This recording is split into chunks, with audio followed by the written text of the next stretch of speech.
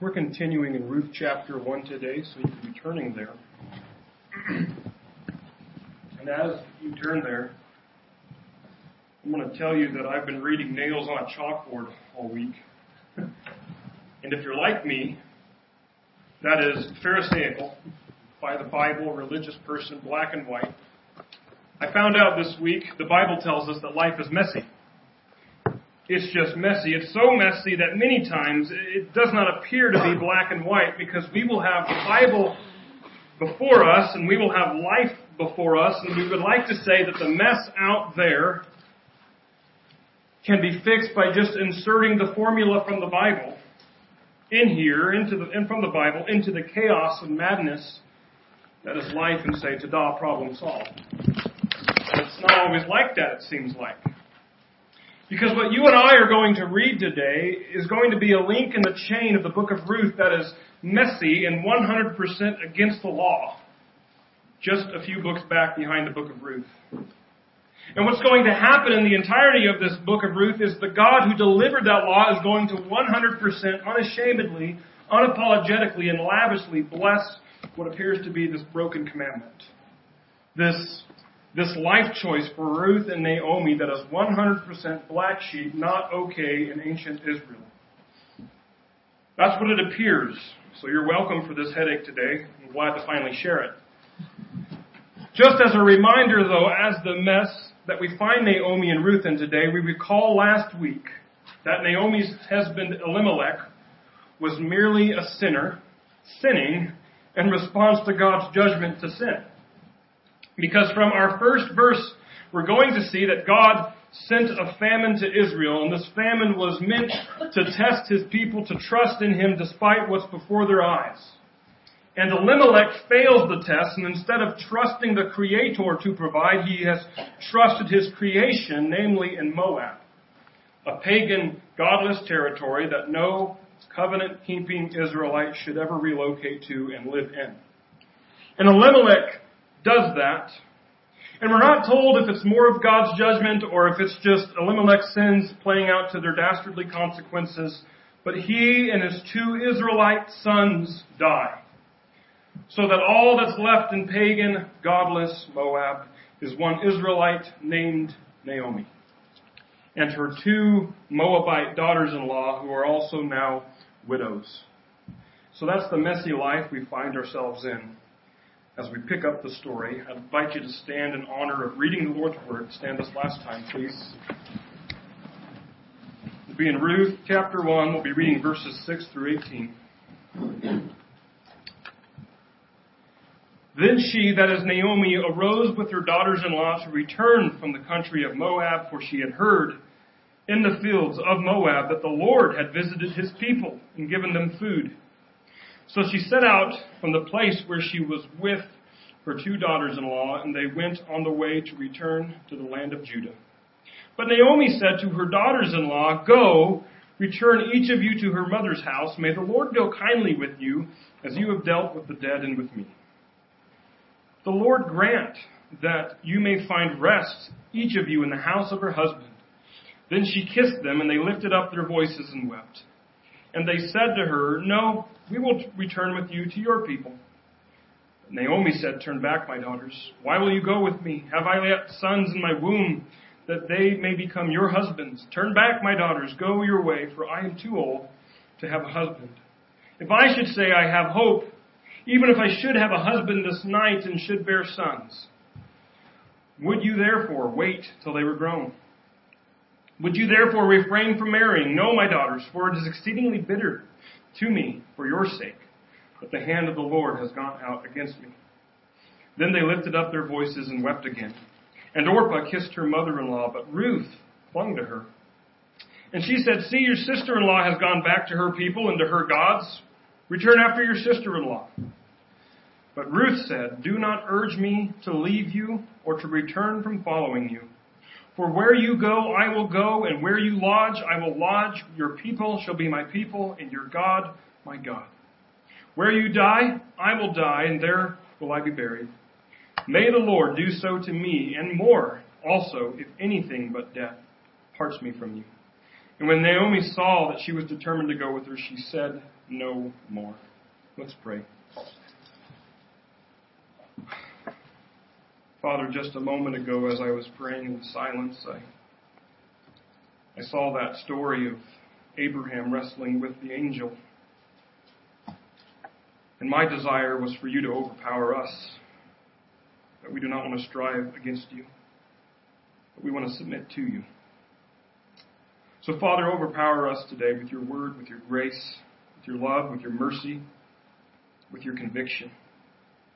And, Father, by definition, in our submission, would we be active in the way we repent where it's necessary, in the way that we engage the world around us because of what you tell us today. Father, would you get me out of the way and say what you desire? And would you have been creating receptive hearts all week for this moment where you speak to us? Father, I bring nothing to the table. But you bring everything, and I'm grateful for that. We pray these things in your Son Jesus' name. Amen. You may be seated.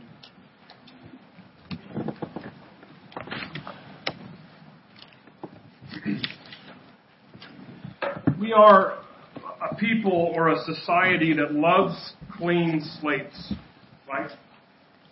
We put things on our record when we were young, restless and stupid, and we're disappointed every time it's brought up. We could have better car insurances without those lousy speeding tickets on our records or our wrecks.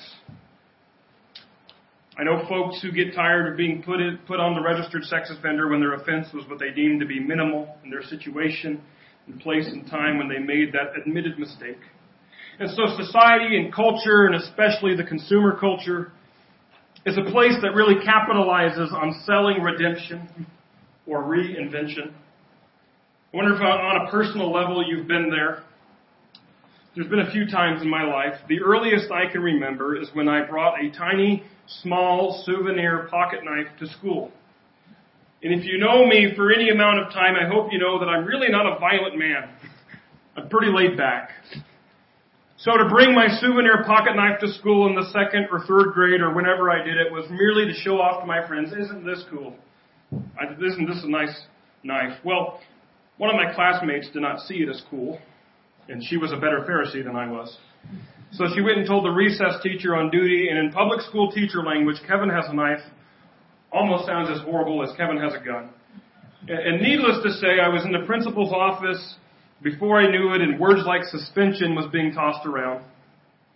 Because I knew the rules, and I really did bring a weapon to school. No matter my intentions, rules are put in place to be followed, not broken. And the rule for bringing a weapon was suspension.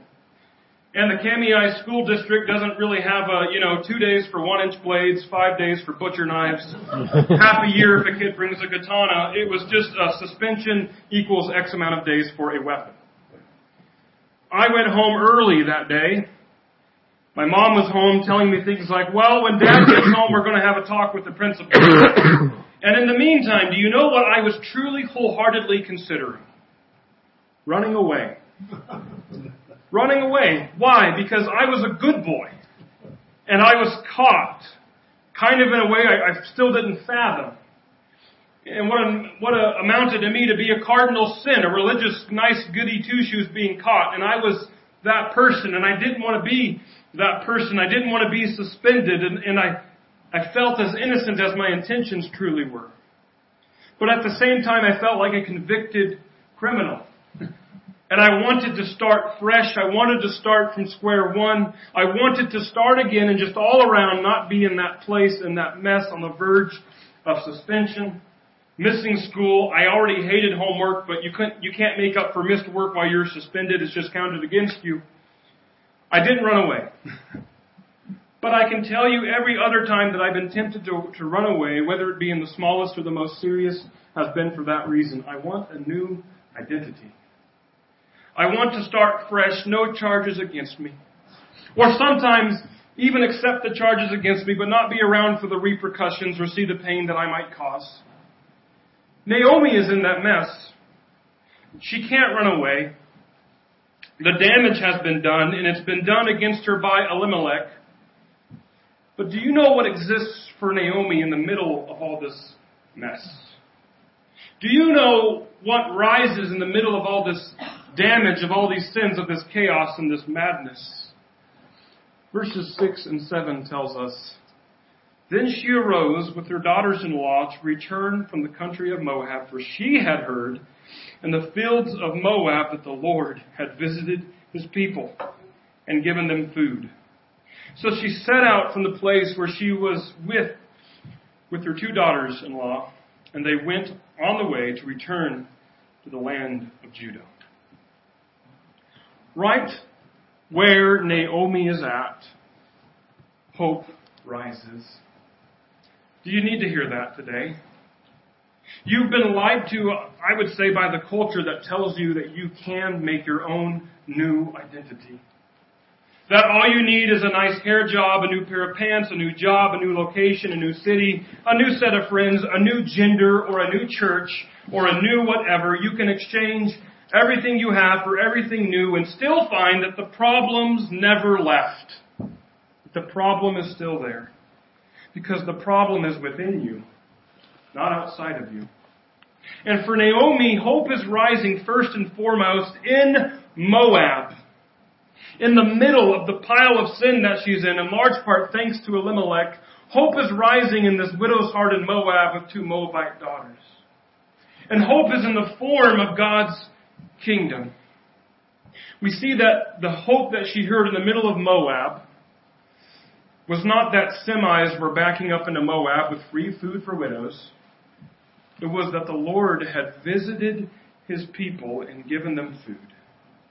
I love that wording. I mean, if that's not a picture of Jesus, Jesus is the Lord visiting his people, giving them the bread of life. Living water, bread on the table. And it is the visitation of the Lord in providing for his people in the land of Judah, that is Israel. That is the hope for Naomi. And again, it's in Moab, and so my point is that Naomi didn't lift a finger. God showed up outside of her situation and brought hope. Naomi didn't run away first. She didn't go buy a new dress. She didn't try to remake herself. But outside of her, God came to her in the form of hope. And that's more promising than a clean slate. It's more promising that God can start with the mess that we've made in life and return us to him. It's more promising that you or I don't need to run away from our problems, run away and start again, but rather God could meet me in that principal's office and say, it is okay, take hope. I'm here. This word return in verse 6 is going to be a recurring same Hebrew word 12 times in this chapter. And this word is often used in Hebrew also for repent. And so the whole theme the rest of this chapter is that Naomi is returning to God's kingdom, Israel, physically and spiritually. She is returning to the headship of her God, truly her king. Whereas her earthly head Elimelech had led her astray from him, she is returning to the covenant community, whereas Elimelech had led her astray from that. Now we can look at this in two ways. We can give kudos to Naomi for doing the right thing, returning to the kingdom of God, but like you and like me, we often do the right things with the wrong motives. And wrong motivations are still sin.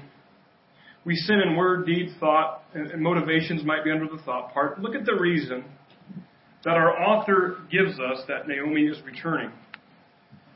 There is food, again, in Israel. Well, now's a good time as any to go back to Israel. There's food there, and the point being is if there were no food in Israel, if the famine was still there, would Naomi try her time in Moab more? We don't know. Give you a quick example. I'm in the Bible. I don't know if you noticed this. If you open up to the book of Proverbs and you read about a character named Sloth, or an adjective, slothful, that's me. So whenever I'm a youth pastor at the Nazarene church and an elderly couple asked me in the youth group to help them move out of their house because they were moving, guess what I said? Yes. Why did I say it? Because I'm the youth pastor with the youth pastor hat, and I had to fight in my heart 70 times all over the slothful parts of me saying, that's a lot of work. And you have better things to do on a Saturday Don't let people in the church take advantage of your position, and don't let them take advantage of your kids. This is really going to kill your introversion, Kevin. And though I said yes and did the right thing, my motivation was primarily to live up to expectations, to be thought well of, and if they were even to think, you can always rely on youth pastor Kevin, then my mission was accomplished. No glory to God, no act of obedience, all selfish motivation. And so it's rather interesting that the author of Ruth informs us, prior to Naomi returning, repenting, was this piece of information that seemed to at first compel Naomi to return. The famine was done, and now there was an abundance. And now for the first time, Naomi in the book of Ruth speaks. And if you have a study guide or don't have a study guide that we have, there's still some left. I highly encourage you to read them. Because James Woolbright in our studies, if you're reading along, pointed out this well. He made the point, and I want to reinforce the point. Listen to the first words of Naomi. In Hebrew literature, often the name of someone and the first words they speak are really a revelation of the type of the person they are. So Naomi's rising, taking hope, returning physically and spiritually to God's kingdom. And if she's returning for selfish reasons, God's going to take her anyways, because He's that kind of God. And here is what she says, verses 8 and 9. But Naomi said to her 2 daughters-in-law, "Go, return each of you to her mother's house. May the Lord deal kindly with you as you have dealt with the dead and with me. The Lord grant that you may find rest, each of you in the house of her husband." Then she kissed them, and they lifted up their voices and wept. Naomi is going to tell us, as we look at a verse next week, to not call her Naomi. Why? Because Naomi means pleasant. And we see the pleasantness here in her words. Naomi, I have to agree with a few people that I've read and heard in preparing for this series. I believe Naomi gets an unfair reputation when the book of Ruth is read or preached, because her entire character seems to be overshadowed by this episode in verse 20. When she tells the Bethlehemites, when she gets back, "Call me Mara, it means bitter, and that's me." We see here in the first verse, she speaks her pleasantness. And that is her concern throughout the entire book of Ruth for her daughters-in-law, and then for Ruth specifically, to be settled, to have a husband, to be provided for. There is nothing bitter about that. There is nothing wrong about that. In fact, in our day, in that day and age, for Naomi to wish that about her newly widowed daughters-in-law, while she herself, Naomi, is widowed and penniless, and really shows that Naomi is outward and selfless thinking. It's really putting others in front of her. Because here is Naomi in the middle of a sinful mess, outside of the kingdom of God, not settled herself, in a very restless situation. And the first time she speaks in the entire book is to say, "I hope you too return to your childhood homes, seek provision under your families while you still can, that you seek husbands so that you might be provided for." And what Naomi does not say, "Meanwhile, I'll return back to Bethlehem wearing the scarlet letter," the stupid wife who listened to her husband leaving the kingdom of God and went on a prodigal child outing, squandering our lives in pagan Moab. You see, regardless of Naomi's own problems, which are many, she's concerned for her 2 daughters. The first words out of her mouth, which you and I can agree with even from experience, reveals the thing that's on her mind and on her heart. And that is for her daughters to find rest, not for she to find rest. And in fact, this book, I told you last week, features Naomi more than it does Ruth. But it's called Ruth because Naomi wants Ruth to be married. Naomi is not seeking for her own rest, but for Ruth's. But here now, we also consider the life situation that's really messy that I began to warn you about. From the earliest times reading, or I should say loving this book, Ruth, there has really been a big bother for me in this whole episode, returning to Bethlehem. I used to be really bothered by Naomi urging these Moabite women to return to Moab. Because the evangelical within me says, "No, what are you doing, Naomi? Bring these people with you to the covenant kingdom. Introduce them to God. They need saving. You're basically saying, don't come with me, just go back and find pagan men and live dark pagan lives. I was really bothered that Naomi is just more than okay invoking the name of God to bless these Moabite women to continue living Moabite lives. However, studying for this series and studying primarily last week has now reversed the conundrum for me. Because listen to a verse that a few verses that I gave you last week in Deuteronomy 23. The law of God says, no Amorite or Moabite may enter the assembly of the Lord. Even to the 10th generation, none of them may enter the assembly of the Lord forever. Because they did not meet with you bread and with water on the way when you came out of Egypt. And because they hired against you Balaam, the son of Beor, from Pethor of Mesopotamia, to curse you. But the Lord your God would not listen to Balaam. Instead, the Lord your God turned the curse into a blessing for you, because the Lord your God loved you. You shall not seek their peace or their prosperity all your days forever. So now it's reversed for me. There is a part of me that wants to paint Naomi as a more obedient Israelite than Elimelech. And maybe she's abiding by this law. That would make things simple for me, that Naomi is really discouraging these women politely because she knows if she returns to Bethlehem with 2 Moabites, not only will she have to answer for her sins of leaving Israel in the first place, but then she will be carrying with her 2 Moabites, according to this law, are forbidden to be in community with God's covenant people. And since that law would probably be distasteful to the average Moabite, I mean, this is why Naomi is not saying, oh, Orpah, Ruth, that's so nice you want to go with me, but you're cursed where we come from, and I wish you no peace and impoverishment forever, good riddance. Naomi doesn't want to do that. Naomi could be fudging a little bit and in a nice, I won't tell you what my religion says about you sort of way, wants to say goodbye and discourage any Moabites returning with her where they weren't allowed. Now that's part of me. The realistic part of me returns to Ruth 1:1, where we were told that this is the time of the judges, a time where there was really no acknowledgement of God's kingship, and everyone did what was right in their own eyes, which if you didn't know in simple terms, that means everyone is selfish. We have big words today like moral relativism, but that's just taking a lot of words to say people should be selfish and not care about it. That's the kind of nominal religion that Naomi knows. So if I had to guess and stake a bet on it, I'm betting that Naomi doesn't have a care about her daughters being Moabites. And she sincerely wants them to stay in Moab and find men and live successful lives and worship Moabite gods. Because though Naomi is returning to Israel, in that day and age, the kind of God went with the land sort of thing. And Naomi is certainly not an evangelical. She's in Old Testament Judaism where only Israelites could be part of Israel. So what you're witnessing in this exchange are 3 sad women talking about their lives. And I'm more convinced by Scripture that Naomi is unaware of the law prohibiting Moabite fellowship, which is no surprise since during the time of the judges. Because in fact, she calls upon and she invokes God's name, the same God who made that law, namely to not wish peace or seek the prosperity of any Moabite. She uses that God and says, may the Lord deal kindly, put them in a state of peace.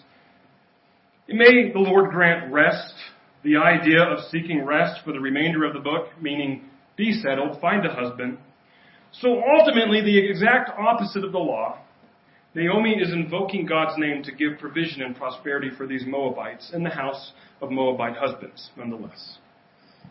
And so to add to your headache, for the one Moabite that comes with Naomi, God is going to do just that. For a Moabite, yes indeed, a person from Moab in which God has stated in his law to forever not allow them into the assembly or wish peace or prosperity on. Why and how does God do that, you might ask? Right now, I'll just tell you because he's just that kind of God. We continue in verse 10. And they said to her, no, we will return with you to your people. But Naomi said, turn back, my daughters. Why will you go with me? Have I yet sons in my womb that they may become your husbands? Turn back, my daughters, go your way. For I am too old to have a husband.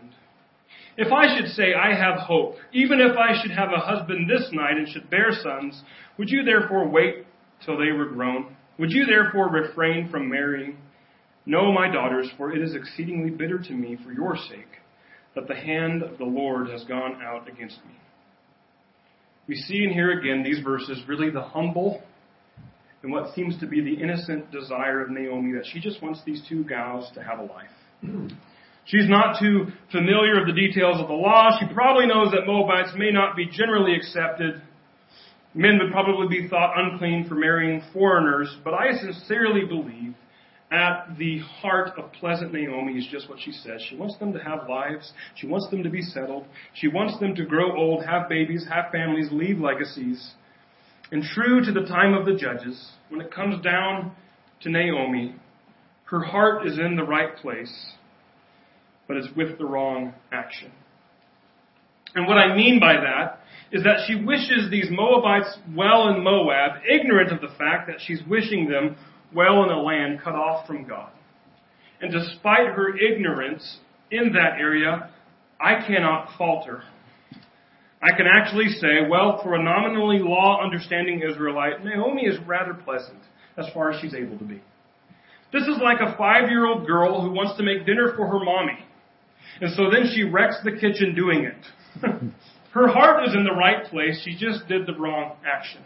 She made a mess, but her heart was right. Do you catch my illustration? I believe Naomi's heart was right, but she wasn't thinking like any of us. She wasn't thinking through the spiritual implications. But as for material implications, Naomi would think, probably like any of us, your best route in this situation is to return to all that's familiar and start again, because all your best prospects are there. I want to pause, though, and look at verse 13 closer as well. Because Naomi is bringing God into the picture again. She first brought him into the picture today to invoke his name and doing something that seems 100% contrary to the law in Deuteronomy, naming wishing prosperity on Moabites and wishing them peace. But Naomi is going to invoke God in a way that doesn't sound like Naomi. It doesn't sound pleasant. It's really the same thing she's going to say later on in chapter 1 to the rest of the Israelites when she returns to Bethlehem. It's really what I think many folks reading the book of Ruth will pinpoint their opinion of Naomi on.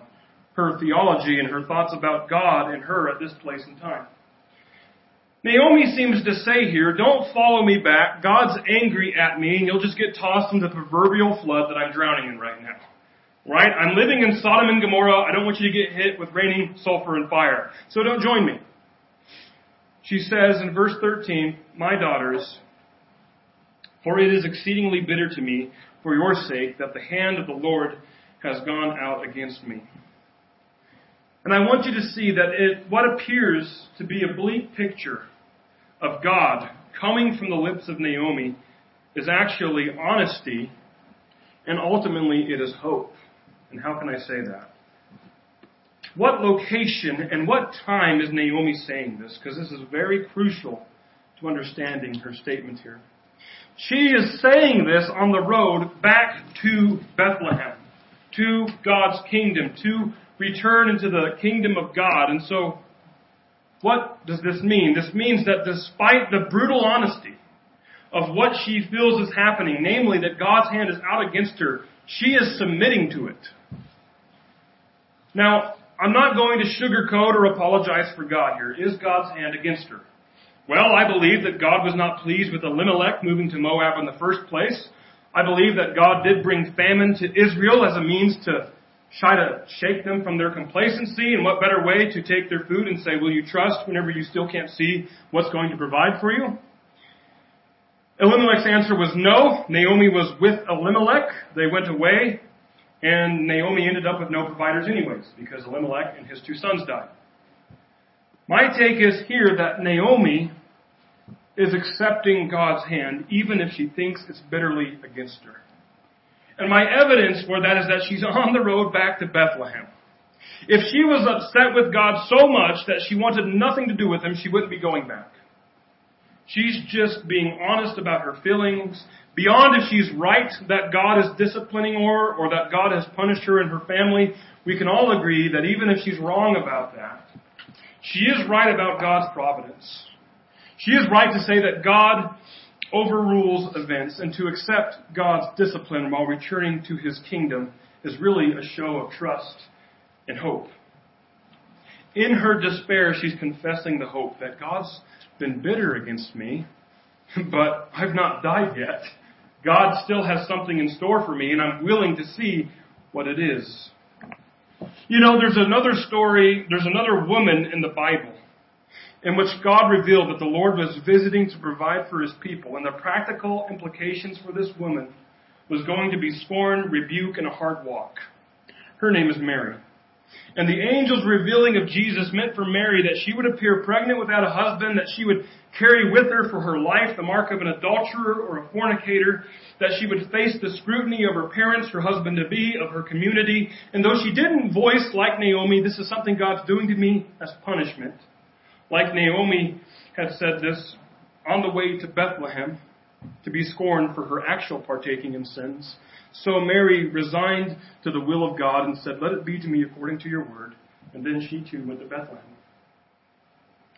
Naomi's pleas with her daughters are heeded by one. But we're told in verse 14 that they lifted up their voices and wept again. And Orpah kissed her mother-in-law, but Ruth clung to her. And Naomi said, "See, your sister-in-law has gone back to her people and to her gods. Return after your sister-in-law." Ruth sounds like the Hebrew word for friend. And she is one stubborn friend here. In fact, this word clung is the exact same word and picture in Genesis 2:24 when a man clings to his wife. And the author of the book is likely illustrating the commitment of Ruth to Naomi with such a memorable word referring to marriage. Now, don't hear me wrong. It would be a long, heretical, distorted road to say, well, the Bible says one woman clung to another. Pastor Kevin says it's the same word used in the marriage verse, so the Bible says homosexuality is okay. No. I would say that there were other things mentioned in Genesis 2 about marriage that Ruth and Naomi do not do. But they love each other in a committed way. But rather also, the author paints this beautiful picture of a friend so unwilling to depart ways with her mother-in-law that she will instead depart ways with everything she's ever known to be with her. She illustrates it here when she says, "But Ruth said, 'Do not urge me to leave you or return from following you. For where you go, I will go, and where you lodge, I will lodge. Your people shall be my people, and your God, my God. Where you die, I will die, and there will I be buried. May the Lord do so to me and more, if anything but death parts me from you.'" The wedding language continues as Ruth makes vows here. It's okay to make vows of platonic friendship.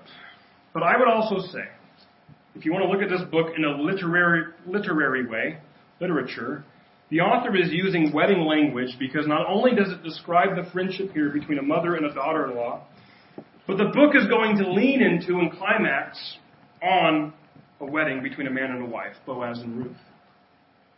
So this wedding language is a foreshadow in disguise as well as moving the plot along about this friendship. And what's interesting here is I think it speaks into the dilemma that I gave you earlier. Namely, life is messy, and what's happening here in Ruth, coming back with Naomi, seems 100% contradictory to a law about Moabites mingling with Israelites, because I'm assuming that Naomi didn't recall, more likely was unaware about this law. But even if she did, and even if she mentioned it to Ruth, Ruth is in essence saying here, fine, I won't be a Moabite, I'll be an Israelite then. Like, can you do that? This is scandalous. It reminds me when snarky religious people approach Jesus with a scenario and say, now wiggle yourself out of this one. So the proverbial scenario is pop quiz, Jesus. A wayward Israelite family goes to Moab. The men die, leaving one Israelite mom and two Moabite daughters-in-law. The Israelite mom decides to return to Israel, but one Moabite worms her way into coming back, which by the law, Israelites aren't supposed to be in community with Moabites, so do we throw stones at the Moabite? And Jesus is responding, that's easy, the Moabite becomes an Israelite. Didn't see that one coming. That seems impossible. Well, how does this work? Now, am I saying that Ruth can contradict her own biology and her own bloodlines and identify as an ethnic Jew and be validated? When Ruth is saying, fine, I won't be a Moabite, I'll be an Israelite, Ruth is merely stating that she's leaving all that it means on the outside to be a Moabite and accept all that it means on the outside to be an Israelite. I would endeavor to say that Ruth is returning to Bethlehem on the promise of faith in a God that she doesn't know how he will respond. And that is, by definition, so Paul tells us, the grounds of conversion. Abraham believed, and it was credited to him as righteousness. This is, in fact, what we express in our own conversion. When we say, I trust Jesus' sacrifice for my sins, that means we are exchanging all the outside facts of ourselves. Namely, we are fallen, sinful human beings. We have Moabite written all over us. And we instead declare by our mouth and by our minds that Jesus' righteousness is now my righteousness because I have accepted him. I have trusted in him. I have declared my allegiance to him. And that moves us into right standing. That moves us into the proverbial Israel, the people of God. Does that make sense? Ruth has moved from Moabite to Israelite, not ethnically, but spiritually by faith. We move from citizen of darkness to citizen of God, not ethnically, because it's not an ethnical situation, but by faith. You see that? The author of Hebrews tells us in chapter 11 that faith is the evidence of things unseen. And that every major character found righteousness, that is, right standing in God by faith, in what they did not see, which Hebrews 12 reveals to us Jesus, the revelation and the incarnation of the God they believed in. And I have to believe that when the author of Hebrews 11, going through the Old Testament people, and then says in verse 32, a catch-all phrase, what more shall I say, for time would fail of me to tell, and he lists off a few more names of the Old Testament briefly, that an unspoken but nevertheless relevant name is Ruth, who by faith entrusted in the God of Israel to provide for Naomi and she when they returned to Bethlehem. So what do you think? Does God accept her? Or did Ruth outwit God? Did God have his law, namely no Moabites, don't wish them peace, don't wish them prosperity, don't do life with them, and here comes Ruth. Philly, I'll be an Israelite if I want to be an Israelite. I'm sticking to Naomi whether she wants it or not. Her people are my people. Her house is my house. And whether he likes it or not, her God is my God. But I have to laugh because the last verse says, and when Naomi saw that she was determined to go, she said no more. Those last words are translated in a reverent way, so rightly so. But the actual wording is curt, like she stopped talking to her. And that to me just paints a new picture. Like Naomi says, whatever, Ruth, I'm done with you, tag along. Right? I tried, God, I know the law, but she's just stubborn. She's coming with me. But this is where it's messy. Now, let me be the first to tell you that I'm not a big fan of calling the world messy and calling grace messy. And at this point in time, and I think always, I believe that many pastors and preachers might do grievous sinful error in preaching that the world is messy and grace makes up for the times we let sin slide by. And that's not what I'm saying. What's beautiful for me in this story is that this story is so us. Naomi isn't thinking about God really other than using his name to bless Moabites and feeling like God's judging her. Ruth is naive and doesn't know a thing about God or his law, but she wants in. And God's going to take her. God's going to bless Naomi and her. God's not denying his law or overlooking it. Now, for those of you like me who need a Bible verse to finagle God out of what seems to be a contradiction, like he really needs our help, here's what I got. Leviticus 19, 33 through 34 says, when a stranger sojourns with you in your land, you shall not do him wrong. You shall treat the stranger who sojourns with you as the native among you. You shall love him as yourself, for you were strangers in the land of Egypt. I am the Lord your God. So this is probably Boaz's life verse, or it seems to be the way he treats Ruth. And so some of you might say, well then apparently that chunk of Deuteronomy is an exception. that Israel is supposed to treat all foreigners and sojourners as friends, but when it comes to the Amorites and the Moabites, and I would say, let us, as Jesus did, differentiate between the letter and the intent of the law, or I should say the letter and the heart or the spirit of the law. And I am not using this as wiggle room because this comes right from the Bible. I'm using this phrase as Jesus did. Jesus said over and over in the gospel accounts when the Pharisees were angry with Jesus because he healed on the Sabbath, or people ate and worked on the Sabbath, or his disciples didn't wash and follow the customs, or when Jesus amplified the law on the Sermon on the Mount, Jesus was always concerned with the heart. Jesus quotes Isaiah in Mark 7 as he's talking to Pharisees. And he said to them, well, did Isaiah prophesy of you hypocrites, as it is written, this people honors me with their lips, but their heart is far from me. In vain do they worship me, teaching as doctrines the commandments of men. You leave the commandment of God and hold to the tradition of men. And so what Jesus is saying, if you really want to know God's law, you need to have God's heart. And what does God's heart say when a Moabite who has publicly professed to desire to throw off all that it means to be a Moabite and become an Israelite? God's heart says, come, you are invited. By your faith and your trust in me, you are no longer a Moabite. You are a child of God. And the law remains not transgressed. Is that not the gospel?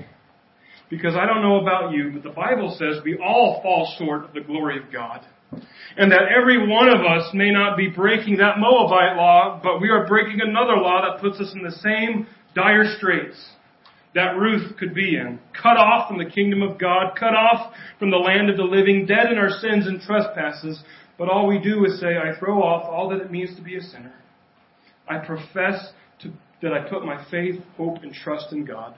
That I will serve God. Put my faith in Him that my sins are forgiven through Him. And Jesus overlooks the letter of the law, namely our track record that says guilty, and His heart says, come, you are invited. By your faith and your trust in me, you are no longer a sinner and a child of the world. You are a child of God. Naomi arose and left Moab for God's people, for she had heard that the Lord provided food. Jesus arose and left heaven for earth to provide food for His people. Naomi found hope right in the middle of her sinful circumstances. Jesus is the hope that comes to us in the middle of our sinful circumstances. Naomi wishes kindness and prosperity to the Moabites that they might have families. Jesus is kindness and prosperity to all people and grafting them into the family of God. Ruth clings to Naomi, forsaking all that she's ever known in her home. Jesus clings to us, forsaking all that He's accustomed to in heaven. Ruth follows Naomi on the road to the kingdom of God. Jesus also calls us to follow Him on the road to the kingdom of God. Ruth declares that Naomi's people and her God will be her people in God. So God declares that those who believe in Him through Jesus, we will be His people and He will be our God. Let's pray.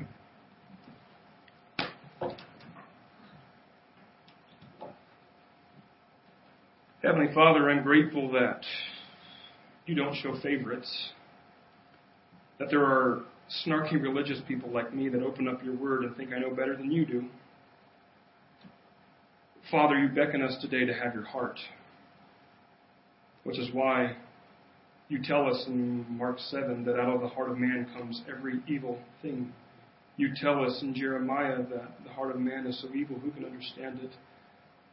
But then You tell us in Ezekiel 30 that You will give us a new heart, a soft heart. Father, thank You for giving us that heart. We're grateful for the story of the gospel in Ruth. Father, that You receive everyone who wants to be a part of Your kingdom.